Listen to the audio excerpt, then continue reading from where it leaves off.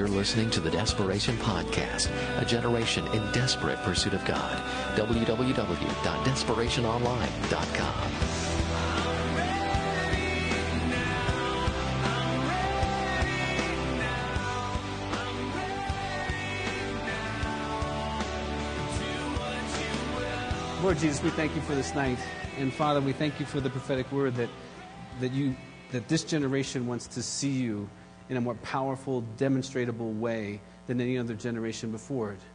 And I believe that's your heart, your will. And Father, as we open your word, may we just go just a little further into that prophecy. In Jesus' name, amen. Now, I will let you know I am very excited about your generation. I think you do have the tools, the calling, the anointing to be the most powerful generation ever.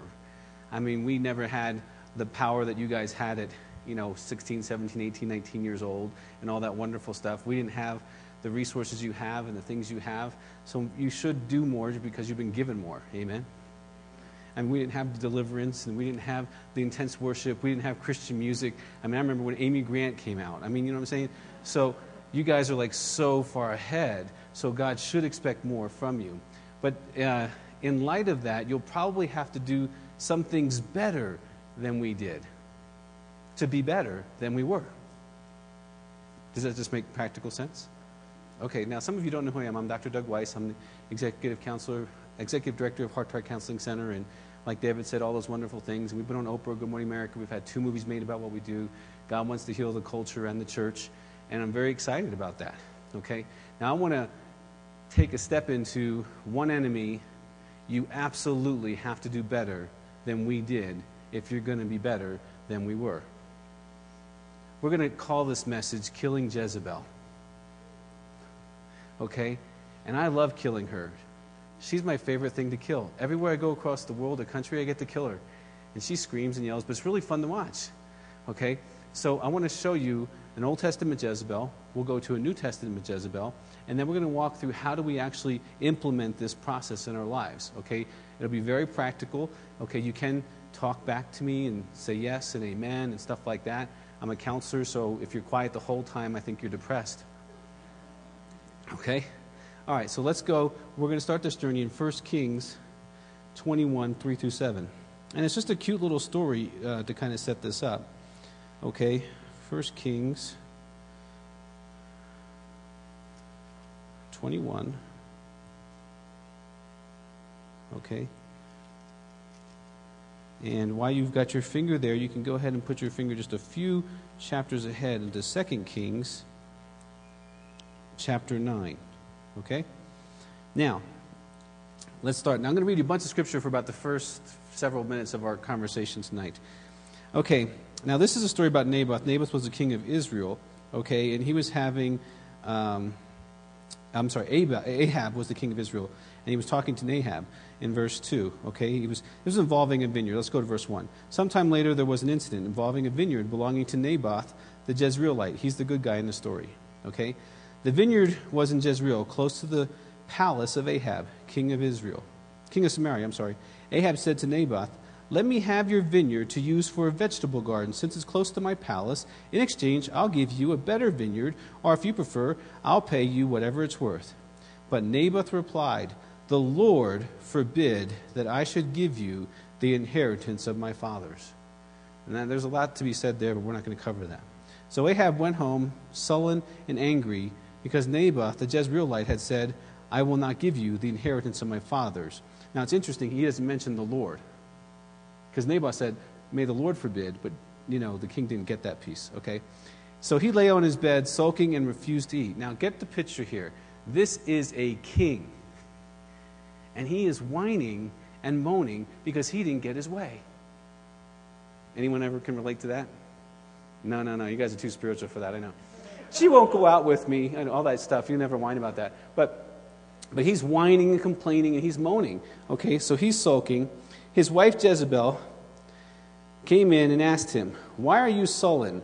Why won't you eat?" He answered, "Because I said to Naboth the Jezreelite, 'Sell me your vineyard, or if you prefer, I'll give you another vineyard in its place.' But he said, 'I will not give you my vineyard.'" I think it went something like that.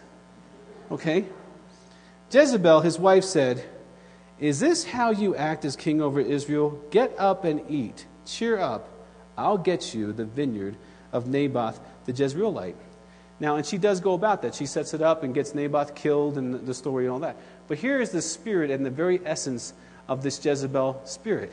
It says to you and to I, you can have what God has not given you. That I'll get that for you.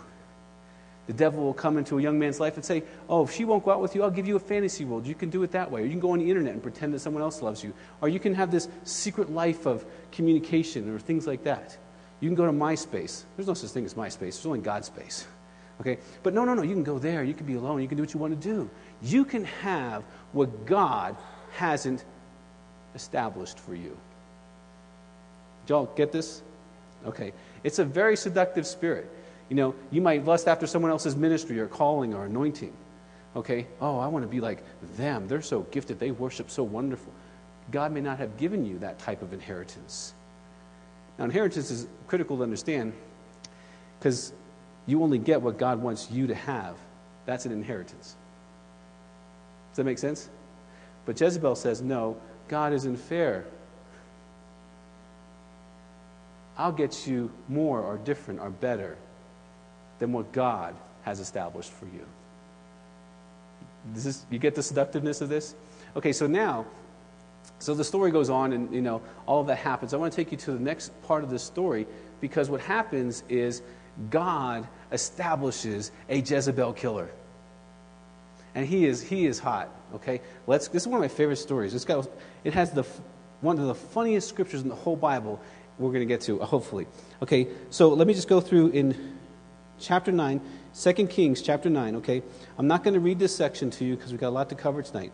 But sometime read this, and it's basically the anointing of Jehu. Now, Jehu is a general, okay? He's a killer. He is a hired killer. He's your Navy SEAL guy in Israel. If you want someone killed, Jehu's the guy you hire, okay? So he would be our action, figure hero type guy. So he goes around killing people. So God decides to anoint him king by sending a prophet into his little command post, and this little prophet comes and says, hey, come here, I want to talk to you. Come here. Now imagine, here's this gentleman hanging out, and he's doing his thing, and these guys, all these big muscle guys are hanging around and talking about who they killed the last week. Oh, you only killed 15, and all that kind of stuff, right? So they're hanging around and just kind of, but this little weenie kind of prophet guy is probably there, and he's saying, hey, come on. And so he goes in, and then the prophet pours oil on top of him and says, you are anointed king of Israel, and you are to kill everyone in Ahab's family. So he walks out of there. Now you got to get this picture. Okay, he's a military guy. He's got oil dripping all over his face. Okay, and so he walks back out and tries to continue to eat his meal, and the guys are like, well, what's up? And he's trying to be cool, like, well, what do you mean, what's up? And I'm sure they're thinking, like, you got oil all over your head. Okay, what did the prophet say? Because they believed, what did the prophet say? And he tried to blow him off, but he eventually told him. He told me I'm anointed king of Israel, and I'm to kill all of Ahab's. And then they got really jazzed, because now they're like buds to the king. So this is really great. So then, here's what happens. Okay, so he starts killing off people. And so it comes into the part of the story where he starts heading for Jezebel. Okay, in verse 30. Then Jehu, that is such a cool name, Jehu went to Jezreel. When Jezebel heard about it, she painted her eyes, arranged her hair, and looked out of the window. Now, get this, okay? He already killed some pretty significant people in Ahab's family. She knew he was on assignment to kill her. And so what did she do? She didn't run. She didn't try to scurry off. She got herself all pretty. Because, see, she's never met a man she couldn't seduce. But see, military men are kind of different. See, he was on order by God to kill her. So he didn't really care what she looked like. She was supposed to die. You see, so you got to get the spirit of this guy. It's like, well, you're on my list to die. I don't really care what you look like. Okay? But she's like getting her all self prettied up. Okay? Now, we'll get into that later, but Okay, so Jehu had entered the gate, okay, and she asked, "Have you come in peace, Zimri, you murderer of your master?" She already knew what was up. He looked up at the window and called out, "Who is on my side? Who?" That is the question of the Spirit of God in America. Who's on my side? Who's going to really follow me? Who's going to really do purity? Who's going to really walk in the authority of Christ? Who's going to walk in the manifestation of His glory? Who's going to do this? This question is still echoing in the Spirit. Amen? Amen. Okay, so who's on my side? 2 or 3 eunuchs looked down at him. Okay, now this is precious. Now you all know what a eunuch is, right? He's a guy without equipment. Okay? And so Jezebel doesn't really have a lot of stronghold over them either. There's no hope of being tempted by Jezebel when you got no equipment. Okay? So you got a military guy on one side, and you got the guys upstairs with no equipment. So this is really a funny picture. So he's crying out to them saying, "Who's on my side?" And they all knew that he was anointed by now. They already knew that he was on assignment. Okay? So they looked, 2 or 3 eunuchs looked down at him. "Throw her down," Jehu said. This is a pretty high tower. So they threw her down, and some of her blood spattered the wall and the horses as they trampled her underfoot. This is a great gory story. Here's this beautiful chick. I mean, she's hot. She's, Angelo Jolie, all dressed up, right? She's getting thrown down this tower, and her blood's just splattering all over. And then her body hits the ground, and these horses are trampling her to death. It's a great story.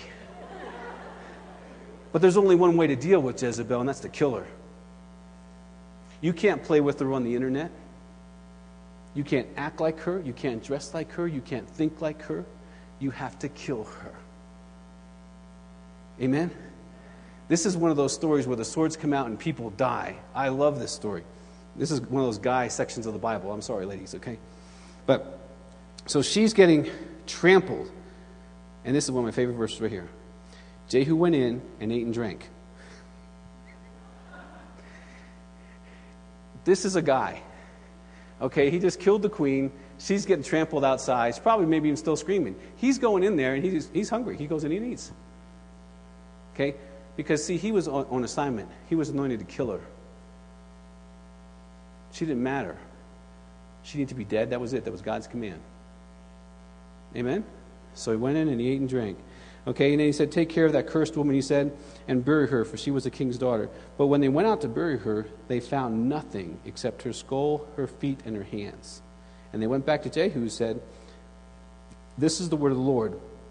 Then he spoke through his servant Elijah, the Tishbite. "On the plot of ground at Jezreel, dogs will devour Jezebel's flesh. Jezebel's body will be like refuse on the ground in the plot at Jezreel, so that no one will be able to say, 'This is Jezebel.'" See, God doesn't want any remnants of this woman in our lives. Y'all get this? Okay? So if you're going to do better than us, if you're going to reach more lost, if you're going to prophesy more clear, if you're going to be more anointed, if you're going to have more power on earth, you've got to kill this woman. Amen? Now, you are the generation that can do it. You are anointed to kill her. But I tell you what, she's grown. See, in my generation, she was Playboy and Penthouse and little porn magazines like that. In your generation, she's on your cell phone. Over 85% of your internet is pure pornography. Billions of dollars a month transfer into the porn industry. I don't know if you know this, but the porn industry is bigger than all of the media put together. All newspapers, all magazines, all television stations, all movies put together do not equal the porn industry. She's grown. Our generation failed.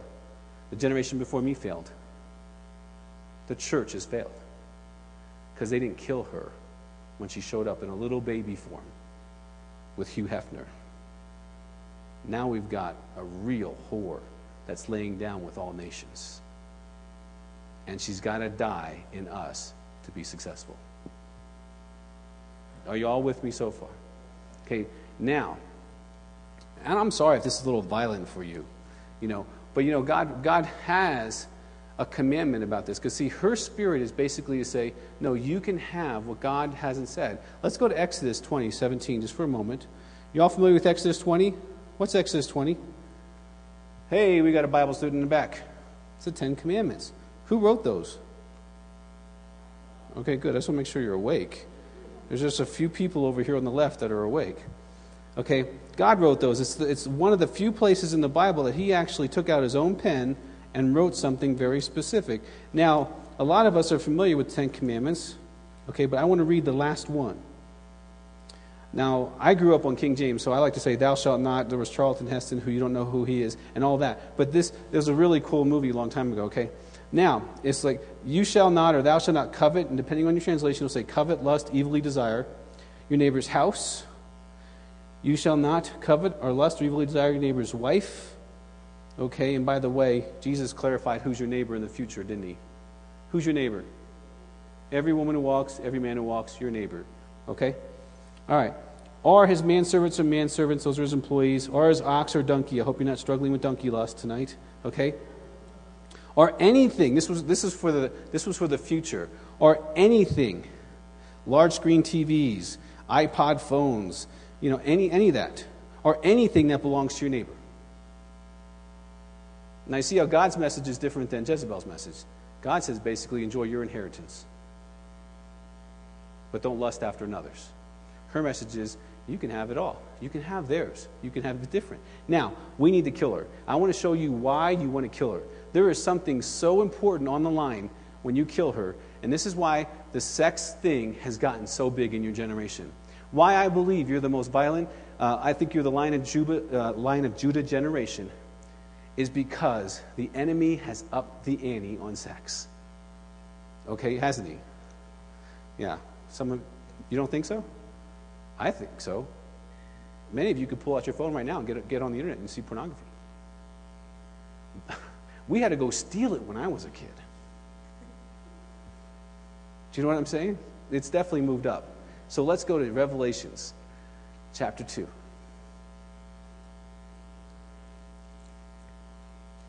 I want to show you what's at stake for your life and why the enemy wants your sex. There's three people. There's two battles here going on for your sex. One is the devil wants your sex, but there's a reason he wants it, and we're going to explore that in just a few minutes. He wants it so bad because he knows if he can get your sex, he can get something from you that you're not aware of. Now, God wants your sex. Everyone say, God wants my sex. Some of you were so... Let's try that again. Shall we? Some of you went, he does? I didn't know that. Oh, yeah, he wants your sex. Everyone say, God wants my sex. God wants my sex. He wants it for sure. Absolutely he does. Okay, if you have not been told about that, there is a full body salvation. It includes your genitals.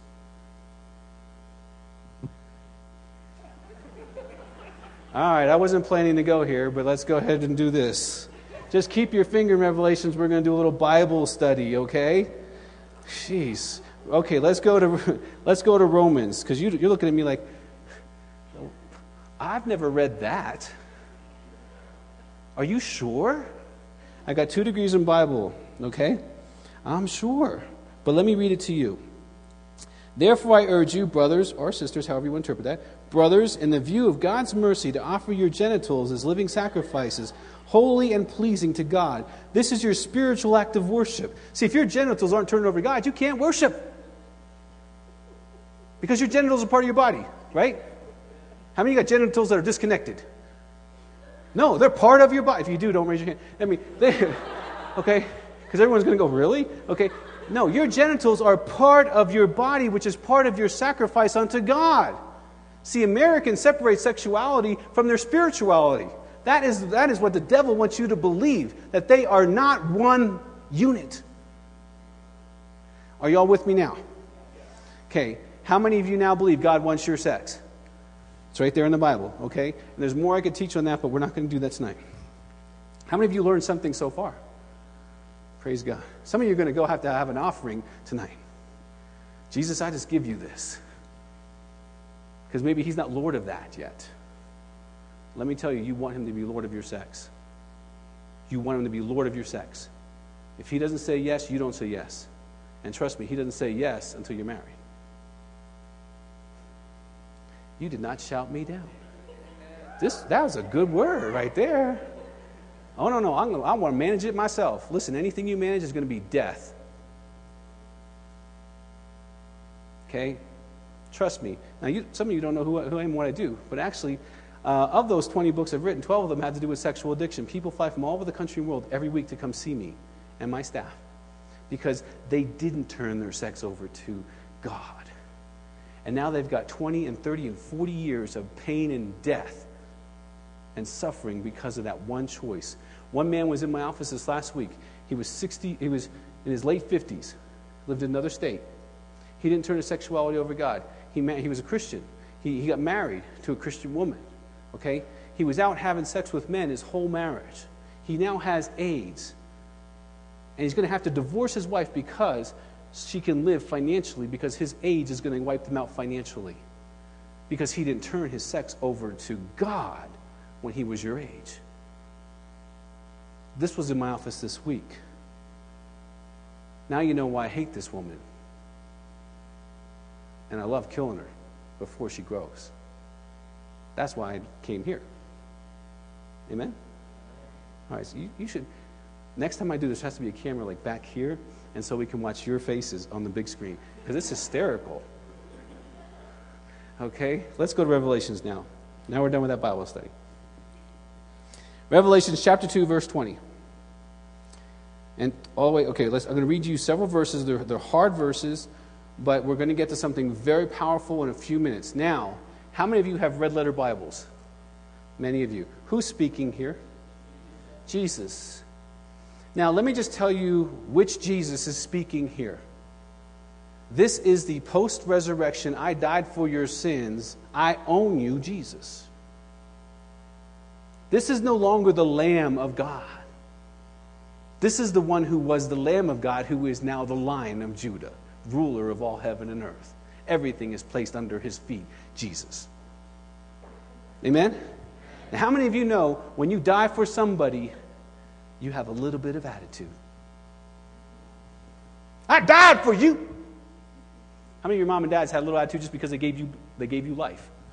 I brought you in this world, I'll take you out. Right? They have a little attitude, right, of all the suffering and sacrifices they did for you. And they can let you know any moment, can't they? Yes. You're at that age where they still remind you, don't they? Yeah, okay? That'll stop eventually. All right, now, verse 20. Now, he's talking to the church of Thyatira. Nevertheless, I have this against you. You tolerate. Everyone say the word tolerate. See, God is patient, but he is not tolerant. You need to understand that about him. He's patient as the day is long, but he is not tolerant. The same things that ticked him off in the Old Testament tick him off today. And sex is one of those things that ticks him off. Do you get that? Okay. How many of you have parents, right? They're still kind of in your life. How many of you know if you figure out what ticks off your dad, your life goes better? Okay? How many of you would every once in a while try to just push that a little bit to see if he still kind of gets ticked off at that? And what was your education in that process? Because dads generally don't change. Okay? You might work your mom a little bit, but your dad doesn't change. God's the same way. He never changed. He's saying yesterday, today, and tomorrow, right? We like that when we're talking about some things. But when we're talking about other things, we're like, whoa, he didn't change? No, he still doesn't want you to have sex until you're married. He hasn't changed on that one. Will you please say amen, just so I know that you're actually awake, okay? Now, so this is going to take us a while to go through this. Now, tolerate that woman Jezebel who calls herself a prophetess. So here's a New Testament Jezebel. This is a different woman. This woman is in the church. She's a Sunday school teacher. She's a cell group leader. Right? And she's probably in a full gospel church because you don't get called prophetess in the Baptist church.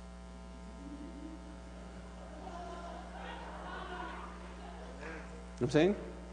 And I've got some degrees from Baptist, so I'm okay with Baptist. But I'm going to say, they'll never call you prophetess in the Baptist church, or Methodist, or several other churches. So this is a full gospel, spirit-filled, power church. Okay, so that's where she is. Okay? Now, by her teaching, she misleads my servants. Now, who would that be? That'd be the local church, members of the local church. Into sexual immorality and the eating of food sacrificed to idols. So she was basically saying, you know what? Come on to church, worship Jesus, read the Bible. That's all great. That's wonderful. That's nice. But you can still sleep with me.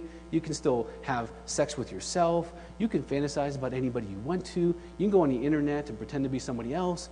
You can just have a good old sex time. You can have indiscretionate sex with each other. That's okay. Everyone's doing it. It's fine. That's what she was teaching in church.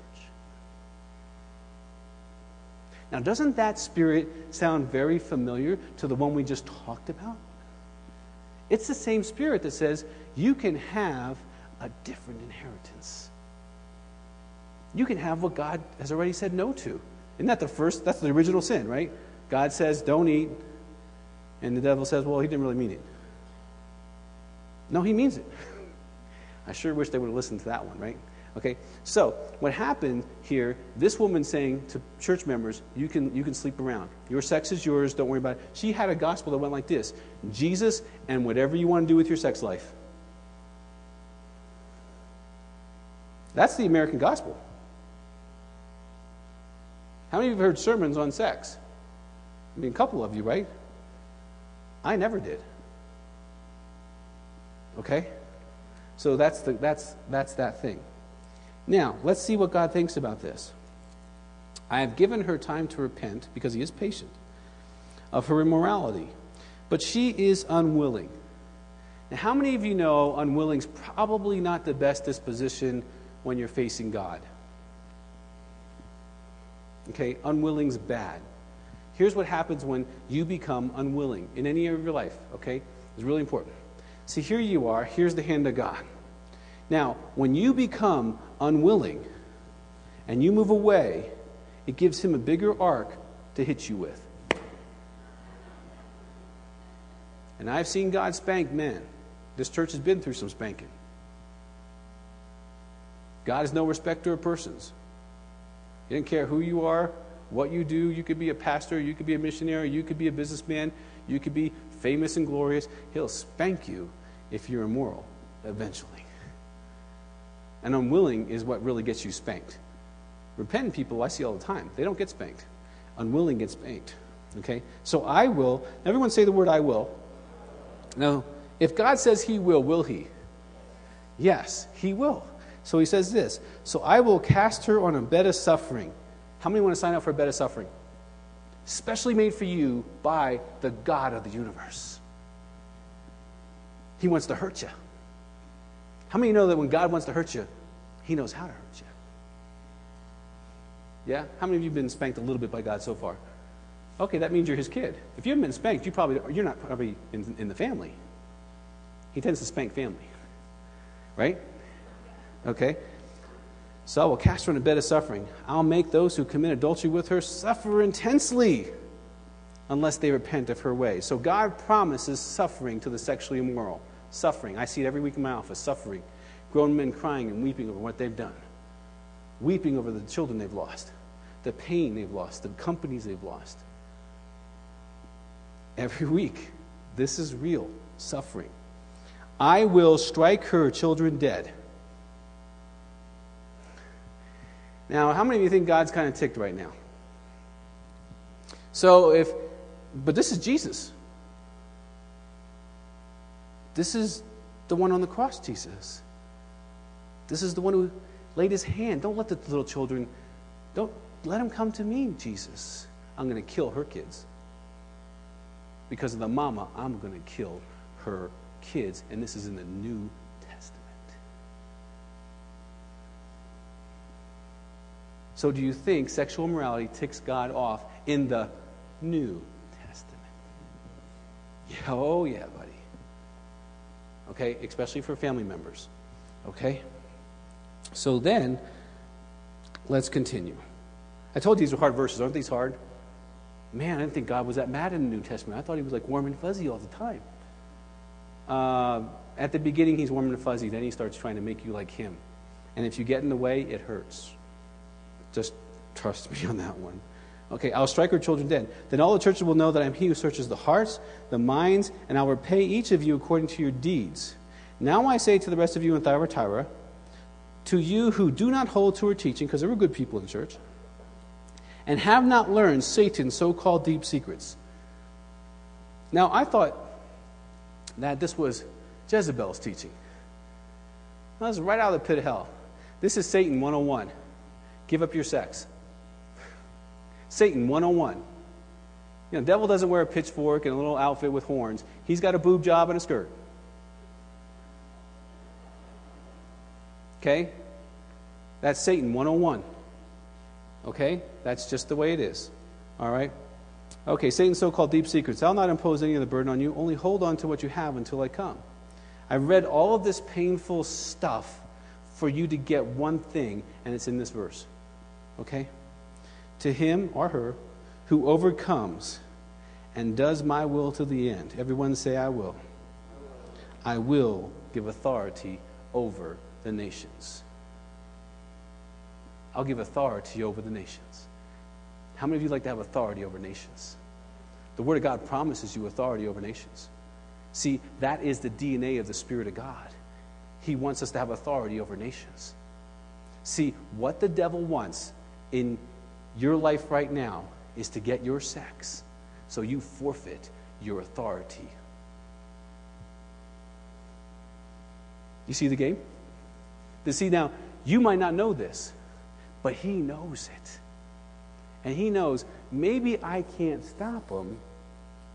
But see, Satan's so simple. You go back to the Old Testament, you see Satan's plan all over the place. See, the Israelites were marching through the land. They're wiping out one thing after another, after another, after another. So this king gets upset because they're coming his way. So he hires the prophet of Israel, Balaam, right? And he says, come over here and curse Israel. I'll pay you whatever you want, just curse them. Because they're unstoppable. So what does Balaam do? Remember the story? He goes up, he says, I bless Israel. And the king gets upset because he's paying big money for this happening. And so, does it again, goes up, I bless Israel. Okay? Goes up another time. Okay, so finally, the king's getting really ticked at this process. He's saying, you know what? I'm paying you to curse Israel. And Balaam's like, I can't curse them because God's blessed them. Then there's this interesting line. But go send your women down to the camp of Israel and let them intermarry with them. And then God will judge them. So you can't beat them straight up. You got to get them to become immoral so that God will then whoop them. Do you see what I'm saying? Okay, see, now here's what's at stake. You are ready by the Spirit of God, have the DNA of authority over nations. Now you got to understand, this really chaps the devil. Just for a moment, imagine the situation the devil finds himself in today. Okay, who was he? Who was the devil before he fell? He was Lucifer. But he wasn't just an angel. He was the chief worship angel. Everybody in heaven knew who he was. He was glorious in every way. When he bellowed out the praises of God, they felt the power and glory.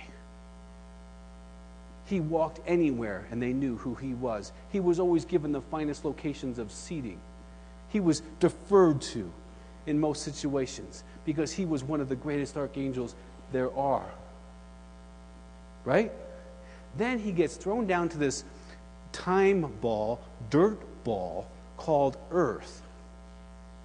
And then God decides to give some little kid in Colorado who can't even figure out how to get dressed on a winter day more authority than he possesses. And if this little snot-nosed kid that says, in the name of Jesus, bow down, Lucifer would have to bow. Do you get how ticked he is? how much he hates you and how much he wants you to defer your authority to him. And sex is a pathway. Y'all get this? Okay, so if you want to be better than our generation, you want to be stronger, you want to have more glory, more salvation, you want to be the generation that pierces the darkness, you've got to be sexually pure. You can't have a special fantasy life, masturbation life. Okay, you can't be going off into the internet world and thinking you're just dipping there, forgive me Jesus thing. Get an accountability partner and get that straightened out now, because that thing will grow. James 1:15, first lust, then sin, then death. That, you can't stop that process. Okay, you have to repent of it at the seed stage. If you keep watering the seed, it grows into what it's supposed to become. Lust becomes death, DNA. Does that make sense? Okay? Now, I'm not here to do all that teaching, but I want you to understand what's at stake is your authority.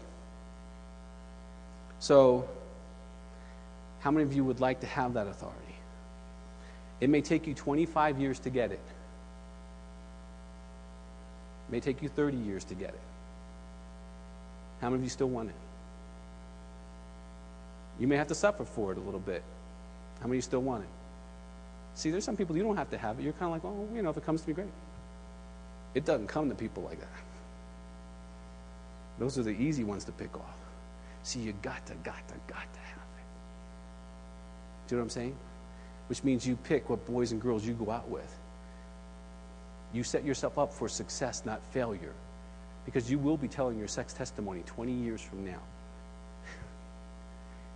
How many would like to have a good one? Yeah. Okay? Because the generation that follows you is going to be more sexual than you are. So to minister to them, you're going to have to tell them about you. That make sense? Okay? Now, a seed doesn't grow instantaneously. You have the DNA of this authority inside of you. And it may take 10, 15, 30 years for you to get authority. All right? Now, I'm not just blowing smoke at you, okay? Let's see. We've been on almost every major television show you can imagine. I was on Fox just a few weeks ago. We have our own TV show called Winning at Marriage. It's aired all over the world, 50 nations, okay? I didn't pay a dime to have that. God gave it to me. I go all over the country and world, and wherever I go, people get set free because I've been given authority over the nations. Doesn't matter if I'm in England or Canada. I was in Canada just a couple of weeks ago, and we did Promise Keepers up there. We got a few more of them this year, and guys will get set free. Not because of me, because of the Spirit of God that's in me that has matured over 25 years now. He's given me authority over nations. Are you all with me? Okay? So I want you to get a vision for that so that when you're in the back seat of a car, you fight for that. You're not fighting whether you feel good or not. You're fighting for who's going to be saved and go to hell because of your purity or not purity. You are so quiet tonight.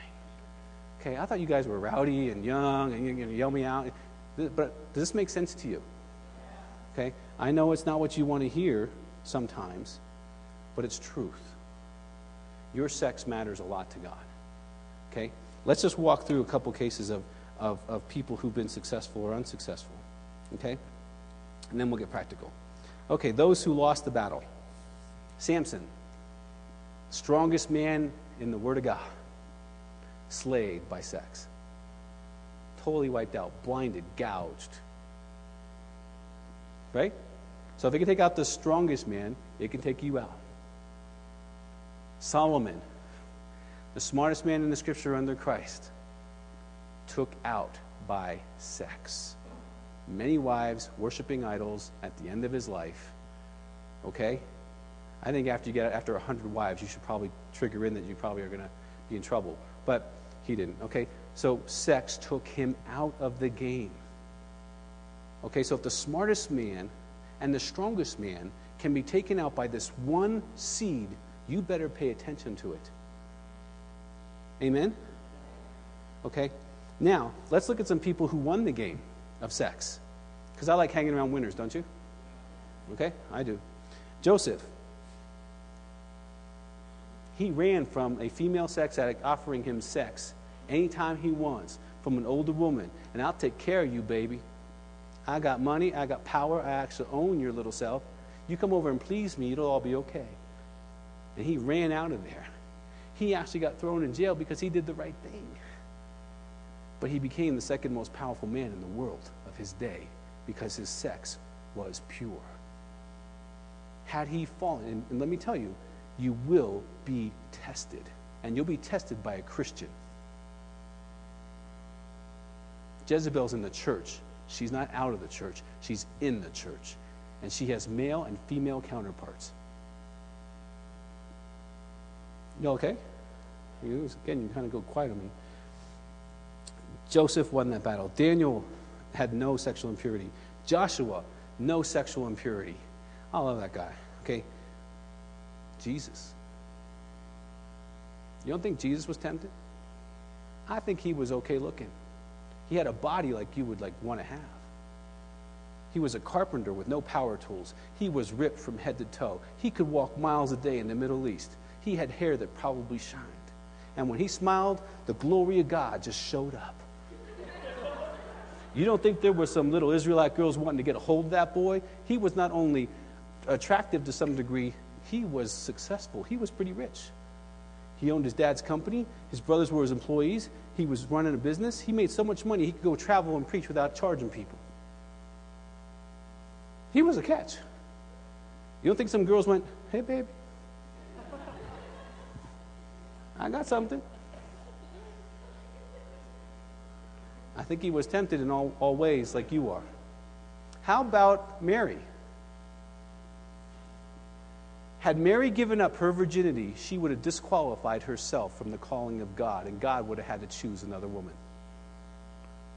Her sex gave her her destiny. Amen? How about Queen Esther? Hadassah. My daughter's name, Hadassah Esther. Hadassah. She didn't give it up for anybody. And she was hot. I mean, when they took all of the worldly girls and they put them in the beauty contest of the nation, she shined. She was hot, head to toe hot. But she didn't give it up. And then she was made queen of the most powerful nation of the world. Sex is important to your destiny. Do you know what I'm saying? Now, talking about Hadassah, I'll talk about my daughter for a moment. I'm very blessed. Some of you know who she is. She did the Crown a couple years ago, and lots of kids got saved. It's a beautiful thing, okay? But Hadassah goes to CSCS Christian School here in Colorado Springs. And her health teacher went, and she was telling a story about what she did with her girls. And she told both of her girls that if they don't kiss a boy until they get out of high school, that she would give them like $500 or a few hundred dollars, something like that. And so my daughter, she's kind of interested in money and thought through that a little bit. And she's thinking, my dad makes a whole lot more money than that teacher. So she kind of cut to me. She said, Dad, she says, this kind of happened to my health teacher. She goes, what would you give me if I don't kiss a boy until I get out of high school? I said, that is a great question. That's the kind of question I want. That's a great question. I said, tell you what, I'll give you $1,000 for high school. I'll give you $5,000 for college, and I'll give you $10,000 on your wedding day if you wait. Because I know her sex is important to her destiny. And if she's not putting her tongue down someone's throat, she's probably not going to be all aroused and make mistakes. Y'all get this? So you have to ask yourself, what's your sex worth? Is it really worth people getting saved 25 years from now? Is it? I'm asking you a question, people. Now, how about in the back? Is your sex worth people getting saved 25 years from now? These guys beat you. You're so lame. Let's try that again. We'll go in the front first. How many of you, your sex is worth people getting saved, delivered, set free 25 years from now? Yeah. All right, we'll give you back another shot at this. How many of you, your sex is worth people getting saved, delivered, and set free 25 years from now? Yeah. All right, that's better. See now. But see, I want you to get this in your spirit. See, my daughter already has it in her spirit. See, some guy's going to come on her. My daughter's, she's beautiful. Okay, some guy's going to come on her, and she's going to want to take her out. Now, I pity this fool, really. He's got some mountain to climb. Okay, because he's going to try to do a move and try to give her. She's going to say, no, wait a minute. You can't kiss me. And he's going to say, well, why not? Because if you kiss me, she's in college, it's $5,000. You got $5,000? My dad's putting up $5,000. What do you got?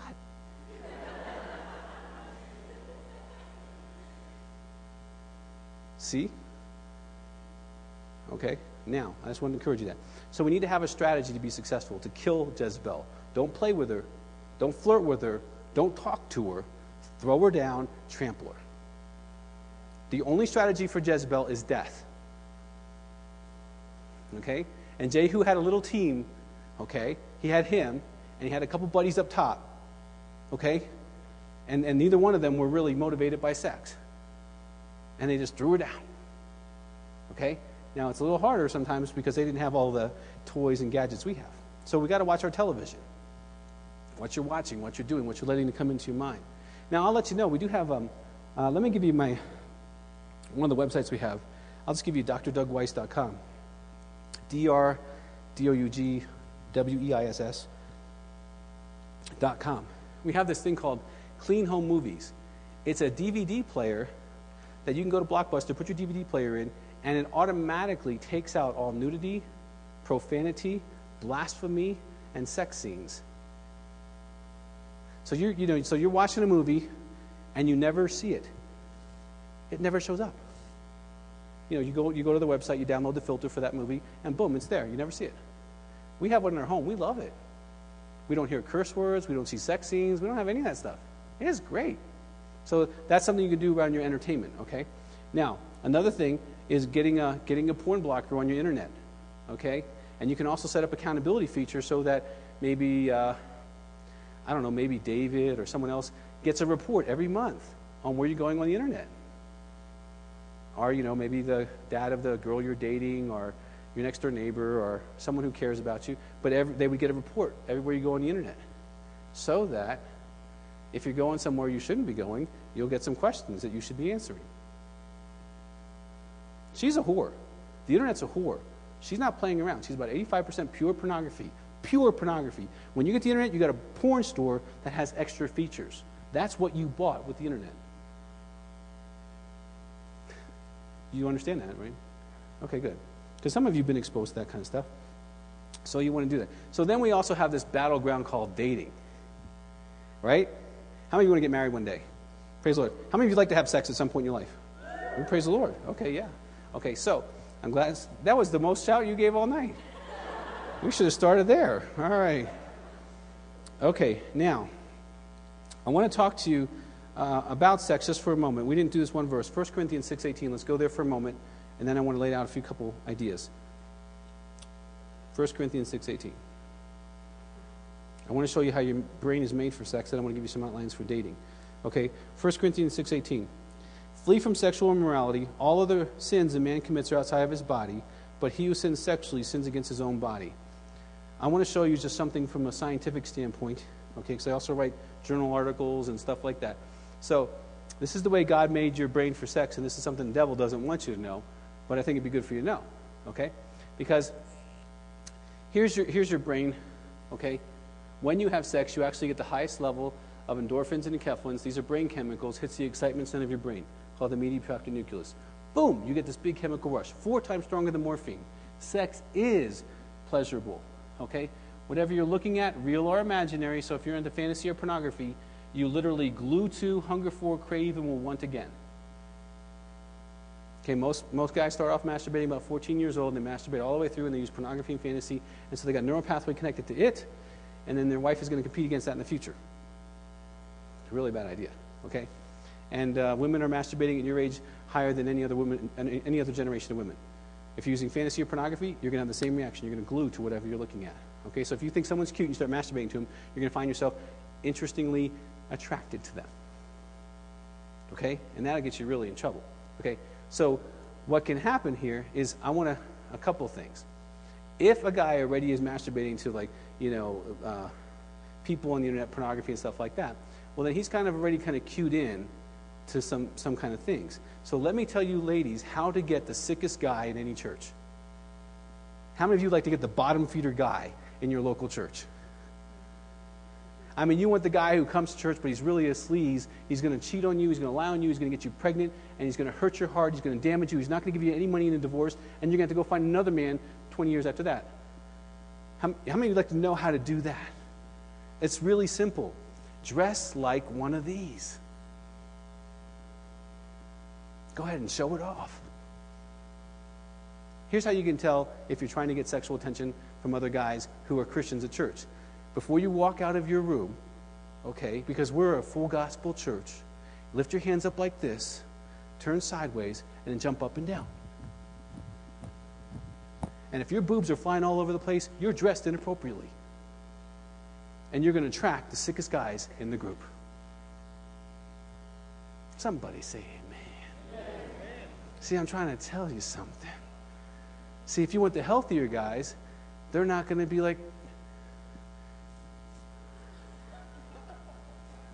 doing that. Okay? So you want to be careful because that will attract the sick guys because their neural pathways attached to women who treat themselves like objects. So if you got to sell your body to get male attention, that doesn't work. You will get male attention, but you'll get the bottom feeders, and they all carry Bibles. 50% of the church of men are sexually addicted, 50%. So you want to get the other half. Okay? Does that make sense? Guys, the same thing. If you're doing this, you're going to be attracted to the sickest girl who thinks so low of herself she's got to use her body to get sexual attention, so you're going to be attracted to her. So you're going to marry a woman with low self-esteem that may take you your whole life to, well, it's painful to live with someone with low self-esteem. You keep trying to love them, they keep trying to push you away. Yeah, is this all helpful for y'all? Okay, so now if you want to attract the other people, then you be a godly person, you'll find a godly person, keep seeking Jesus, and you both seek Jesus. But, ladies, when you start dating somebody, you ask about their masturbation, you ask about their pornography. Don't be foolish. Ask about it. I don't want to ask. Okay, suffer in pain. Most of the women I meet were godly when they were 19, 20, 22, and 25 when they got married. And they married a sick guy, and they didn't know it because they didn't ask. Because we all look alike. You can't tell which is of our sick. Does that make sense, ladies? I'm trying to help you some wear and tear here. And if they like don't answer you, then they're lying. Just move on. Okay? I've met 28 guys so far in America who've not masturbated. I speak to thousands and thousands of men every year. I haven't met a Canadian yet. Okay? That's just free. Okay, so we got to be just honest about this. I want you to kill Jezebel. I want you to kill her in your future, okay? Now, so let's talk about dating. Obviously, we want to get married, but what process do we use? Do we use a process of no protection, no accountability? You know, most churches don't have a policy about dating. Most churches have a policy of don't ask, don't tell. We won't ask, you don't tell. We'll pretend that you're godly and doing everything right. You just don't tell us you're sleeping around and being, doing all kinds of stuff, and we won't ask you about it. That is the policy of the American church. Okay, so that means it puts the burden of responsibility for you to have an individual policy of what that process is going to look like. And I don't really have an agenda. I mean, dating, you choose the person, you choose the pace, you choose the boundaries, a little feedback, mostly alone time. Courtship, there's more feedback. The pace is monitored more social time. Now, I'll give you my own hopes for this. One day, I hope the church does create a policy so that when you come into the church, you're protected. And there's spiritual parents who will help you through that process. Now, I think that it's really helpful for you to get spiritual parents. If you don't want your parents involved, get spiritual parents who you run people by before, during dating. Because what you'll learn real quick is wolves don't want to be accountable to anybody. And if your man won't be accountable to another couple during dating, he's not going to be accountable to the church as a man. If your girl is not going to be accountable to a couple, she's not going to be accountable to you either. Y'all with me? So you get a couple, and so like suppose your name's Mary, and you're really cute and everything, and some guy comes up to you at Starbucks and says, hey, I'd like to get to know you better, here's my number. You say, well, here, let me give you a number. This is John and Joanne. They're my spiritual parents. You call them, and they'll tell me if you're acceptable for me to date. So now he's got to go talk to them. Now I can tell you, a 40, 50, 60-year-old man looks at a 20-year-old man a lot differently than a 20-year-old woman looks at a 20-year-old man. We're not all impressed with his body or how cute he is. We want to know what's in his heart and who he is and what kind of man he is. So they'll ask him different questions. And then if they say yes, then you can date him.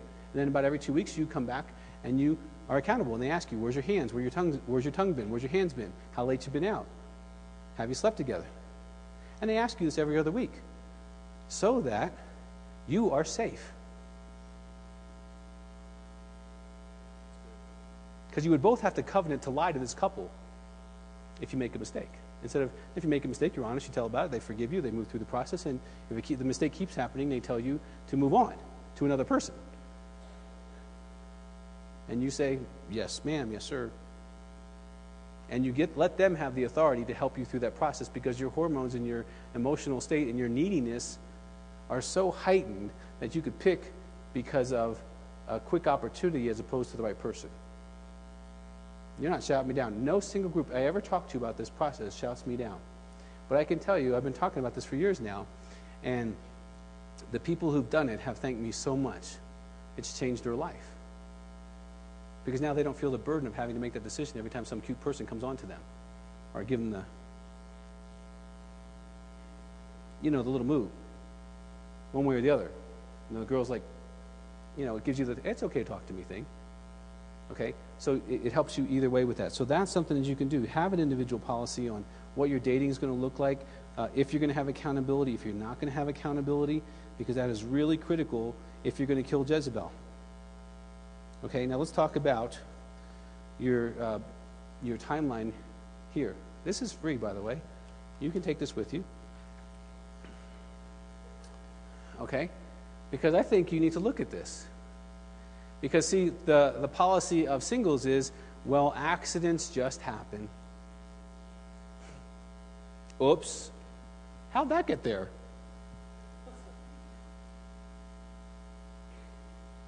Right? That's the general policy. Ask forgiveness later. Okay? Okay, so how long should I be in a relationship is your question here in the first column. And what do I think God thinks? Now, how many of you know God? You know Him. Okay, so how many of you could get a feel for what He thinks about something if you asked Him a direct question? Okay, good. So then you can go with God and sit through this.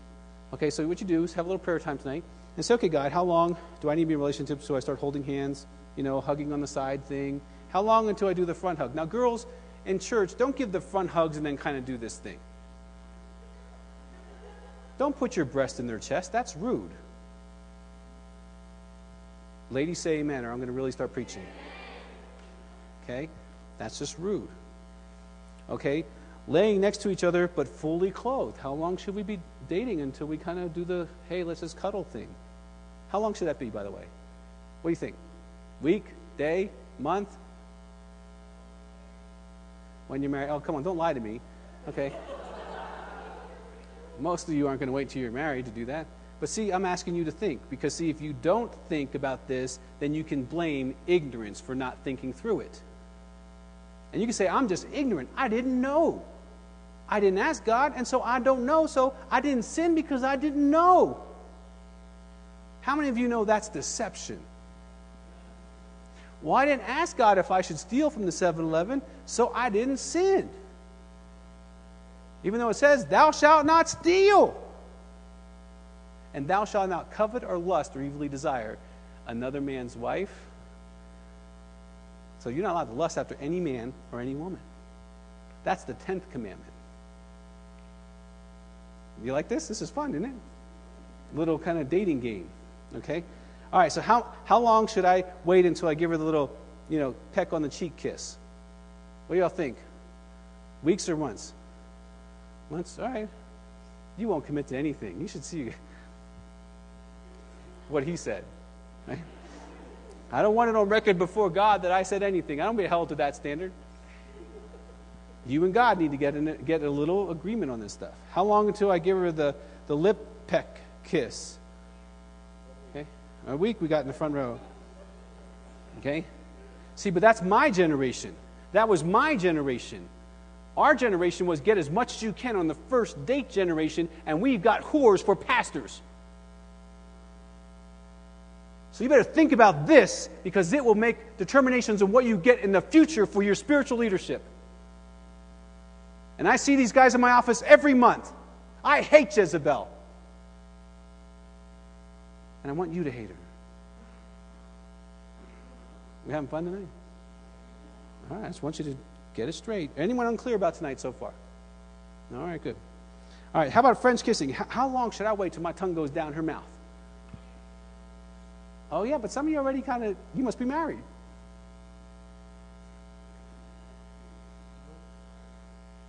I'll tell you what, that tongue in the mouth is the key in the ignition. You do that thing, you are warming up the engine. And that could be defraudment, because you're given a hope of a promise you can't fulfill. You arouse the other person, which is God's daughter or son, his favorite daughter or son, to the point of arousal, so they've got thoughts and images and desires that you've put in them. You better be careful. It's real easy. What would you do if Jesus was your date? Can you imagine dating Jesus and trying to slip him the tongue?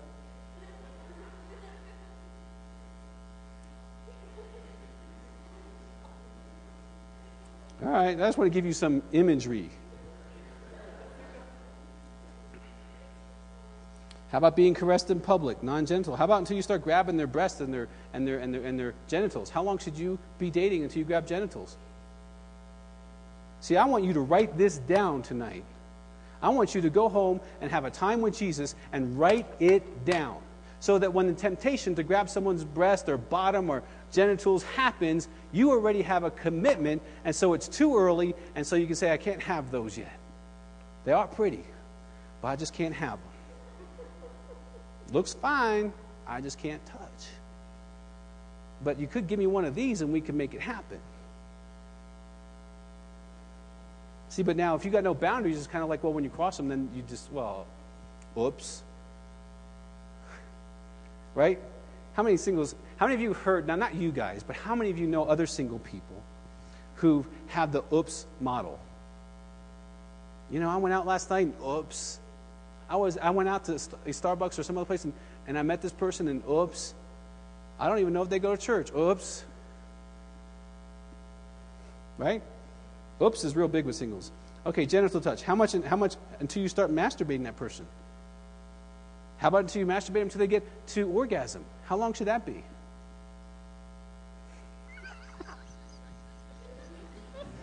Oh, you guys are going to kill me tonight.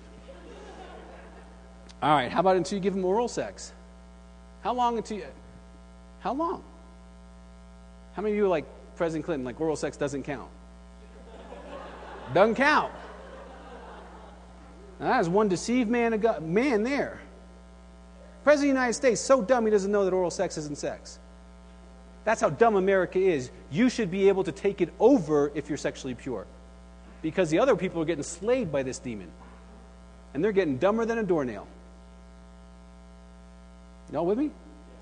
All right, so how about until we have intercourse or attempted, but we didn't have orgasm? How about repeated intercourse? See, you and God need to find out who owns your sex, and you need to get this thing down in writing so that you can kill Jezebel. So that when she shows up, you're like my daughter. And she says, wait a minute. This is going to cost you something, because my daddy already put up. Your daddy already put up. Your daddy put up his life. He was beaten and publicly humiliated for your sex life. And he demands it from you as an acceptable offering of worship. There's no sense coming here and raising your hands and praising God if your sex isn't committed to the cross. That's blasphemy.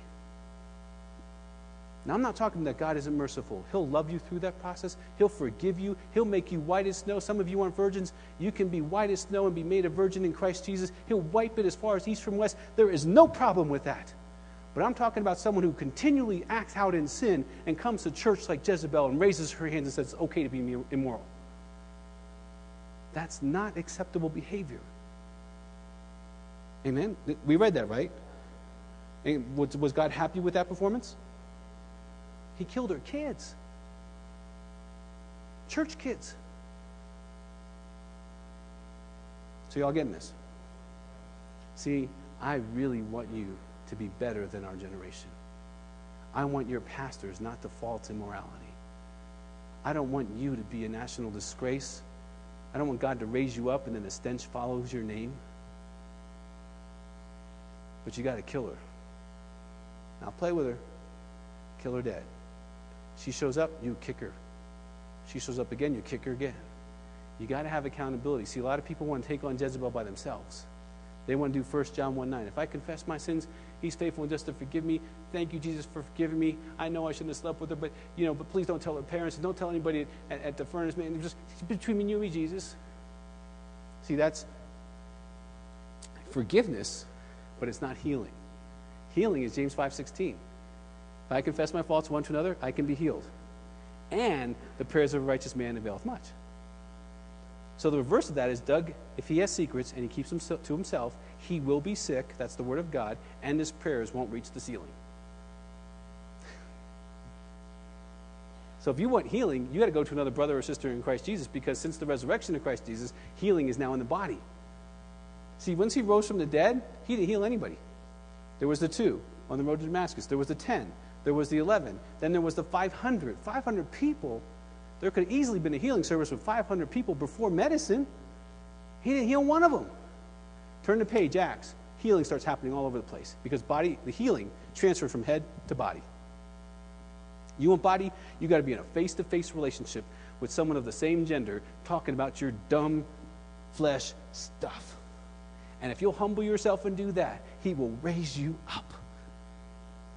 And if you won't, you'll be sick and ineffective. Isn't this good? This is good news.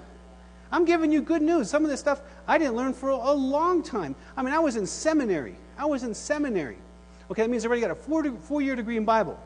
And I was sexually broken and sick. I was abused. I was addicted. I was alcohol, drugs, sex. I was totally a mess when I came to Jesus. Sex addiction was still running my life in Bible school. I was in Bible school, preaching the word, going to church on Sunday. I was in the choir. I was in chapel 5 days a week. I was trying to serve God. I was fasting and praying, and I was sleeping around because I couldn't break it off my life. There were no tools. There was no information. There was no one telling you what to do.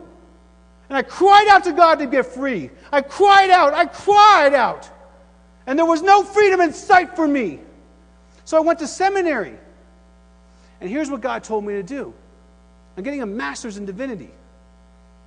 And God told me, I was in prayer. And he says, every time you masturbate, you tell your roommate. I'm like, God, are you crazy? There's a little guy about this big. He said, are you crazy? Now, I learned enough by the Spirit of God that when he told me to do something, to do it whether I agreed or not. And let me tell you, learn that lesson really quick. When he says do it, just do it. Okay? So I said, all right. So I told Paul. Paul knew by then I heard the Lord regularly and that kind of stuff. So I said, Paul, listen. Here's what God told me. If I masturbate, I'm supposed to tell you. He's like,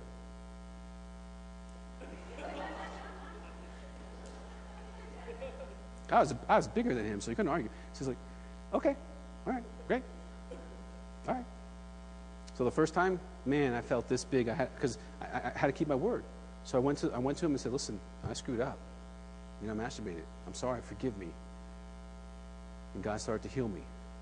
Second time, after that, I started getting free.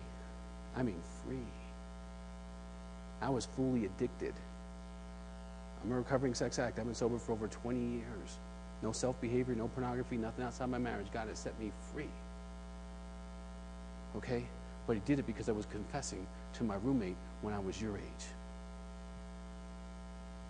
So don't play the game that you can do this by yourself, because that will guarantee you pain and shame. Be humble now while you're nobody. How many of you are somebody? You're somebody really big and important. How many, if I went to California, they would know who you were if I just mentioned your name. Most of you aren't. One day you might be. Okay? And I know some of you are like from California, so like, hey, I'm cool with that. Okay? But you know what I'm saying? Now's the time to be humble. Now's the time to be honest. so that you can lay a foundation of humility and freedom, so that in 10 years from now, you don't have to be embarrassed. Amen? Are you getting my heart on this tonight? I want you to be the most violent, powerful people God is on the earth. I want you to make this church so proud. I want you to make Jesus smile so big when he sees you coming. He just says, everybody give him room. This is one of my special ones. They set the captives free. They delivered nations to me. They made the proud cry. Y'all getting this? I want you to be that special. Jesus, we love you. And before you, Father, we just want to lay down our sexuality and our hearts and our bodies and our spirit and our souls to you. And while we just got our eyes closed, and I do want you to close your eyes just for a moment. And if I can see your eyes, I'm going to get right in your face. I want you to close your eyes. If there's something that God has spoke to you while we were talking tonight, I'm not going to ask you to come up. I'm not going to embarrass you. I'm not going to ask you to talk to anybody about it right now. In my presence, I don't need you to do that. I just want you to lift your hand up and just say, there was something that kind of hit me. There's something there. Just raise your hand. Just raise it. All right. Okay, just put it down. That's it. We're not going to embarrass you. Lord, you know what these needs are. And because they're pure inside, that DNA of the Spirit of God is so pure inside, it's rising up, and it wants to claim all of who we are. I thank you that you convict us and love us, because it means you want something from us so desperately. Lord, there are people that will only be saved through these voices and these hands that are before me. The crowns that you have placed for their life 15, 20, 30, 40, 50 years from now are theirs if they're just obedient. Lord, I know you smile on this group. I pray that you bless them, bless David and the group that are traveling, that your anointing falls on them. And Lord Jesus, we just want to be living sacrifices. Spirit, soul, body, sex, finances, friends, future partners, all of it. Just lay it down to me. Because anything you manage well. In Jesus' name. Amen. You've just heard one of the speakers from Desperation, a ministry of New Life Church in Colorado Springs. For more information on becoming a Desperation intern, attending one of our conferences, or joining the Desperation National Network for local churches, visit us at desperationonline.com.